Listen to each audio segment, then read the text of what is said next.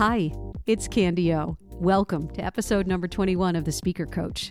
We're building up quite a body of work here, and I hope you've been noodling around making sure you've listened to every episode of The Speaker Coach, because the goal is to give you a solid foundation as a communicator. This episode is about something that we are all guilty of: talking too much. And it's also about what happens when we do talk too much.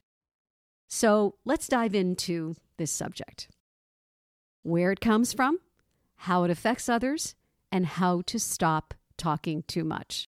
Let me begin by asking you, do you know someone who talks too much? Someone who over-explains things, talks just to hear themselves talk, or simply can't find the exit ramp in a conversation? And then what is your reaction to that person? I'm going to throw out a few of my own reactions to people who just cannot shut up. I get frustrated by listening to them. I lose my interest in what they're saying. I avoid long conversations with them, and I wonder if they even know what they're talking about. One of the greatest skills a communicator can have is self-control. And to be clear, self-control is when you stop yourself from doing something that you know is just over the line. You know it's too much and that it's not good for you, but you just can't help it. Like overeating or drinking too much alcohol or taking drugs that impair you or exercising too much, losing too much weight. You know, the list just goes on. And we can also add talking too much to that list. Now, we've talked about this in previous episodes, and I want to stress it here. Always follow the 3 C's of communication. You can call it Candy O's 3 C's if you want to. Number 1 is be clear. Number 2, be concise. Number 3, be conversational. And then, stop talking. There is great power in silence. Please don't fear it. Resist the need to keep talking after you make a comment or a statement, because when you do, your message starts to get watered down in all of those extra words. And before you know it, something else starts happening. Filler words. Our brains insert filler words like and ah, so, like, you know, okay, yeah, when we're struggling to find that next word. The more we talk, the greater the chance that we're going to stumble and start inserting filler words. And then your credibility just goes right down the drain. At the very least, you begin to sound uncertain, or that you're trying to prove something in talking too much. And what is the impression that you give to the person who has listened to you talk too much? Going on and over-explaining and then using filler words? They think less of you. They think you're not that smart, and they start to tune you out. The other day, I was rewatching The King's Speech with my husband. It stars Colin Farrell. If you haven't seen it, you really have to give it a shot. And I love everything about this Academy Award-winning film. It's all about King George VI, who was Queen Elizabeth's father, and Colin Farrell plays that role. He had a serious speech problem, commonly known as stuttering or stammering. And at one point in the film, as his coach, Lionel, is helping him learn a speech that he's going to have to give on the radio to the entire nation, he says to him, "Long pauses are good. They add solemnity to great occasions." So let's talk about that for a minute. When we pause, we give the listener the chance to lean in, to see what we're going to say next. And in doing so, we have their full attention.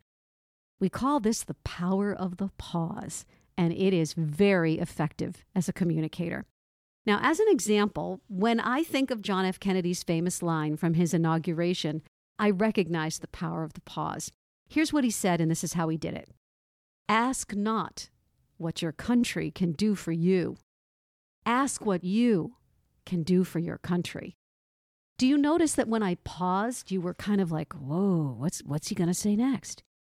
And when it comes to power, ask any leader and they will tell you, power often comes from silence, from not talking at all. As a communicator, I'm hoping that you will embrace silence and don't be afraid of it. Resist that need to fill space.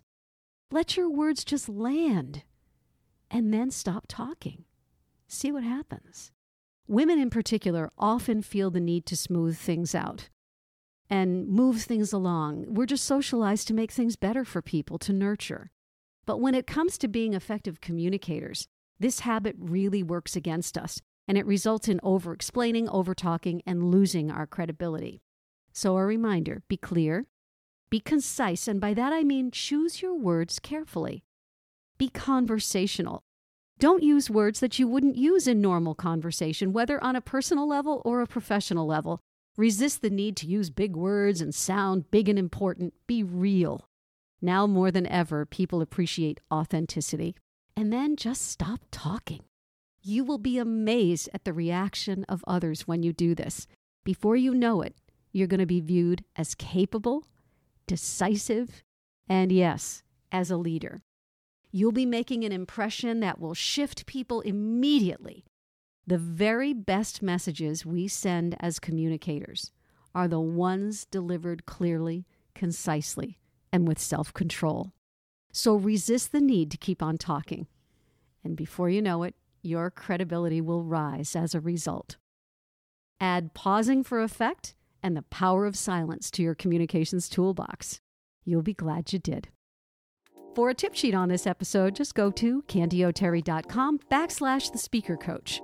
Follow me on Facebook at Candy O'Terry Official and on all other platforms at Candy O'Terry. And until next time, this is Candy O, your speaker coach. Say it with me. No matter how you sound, I can make you sound better.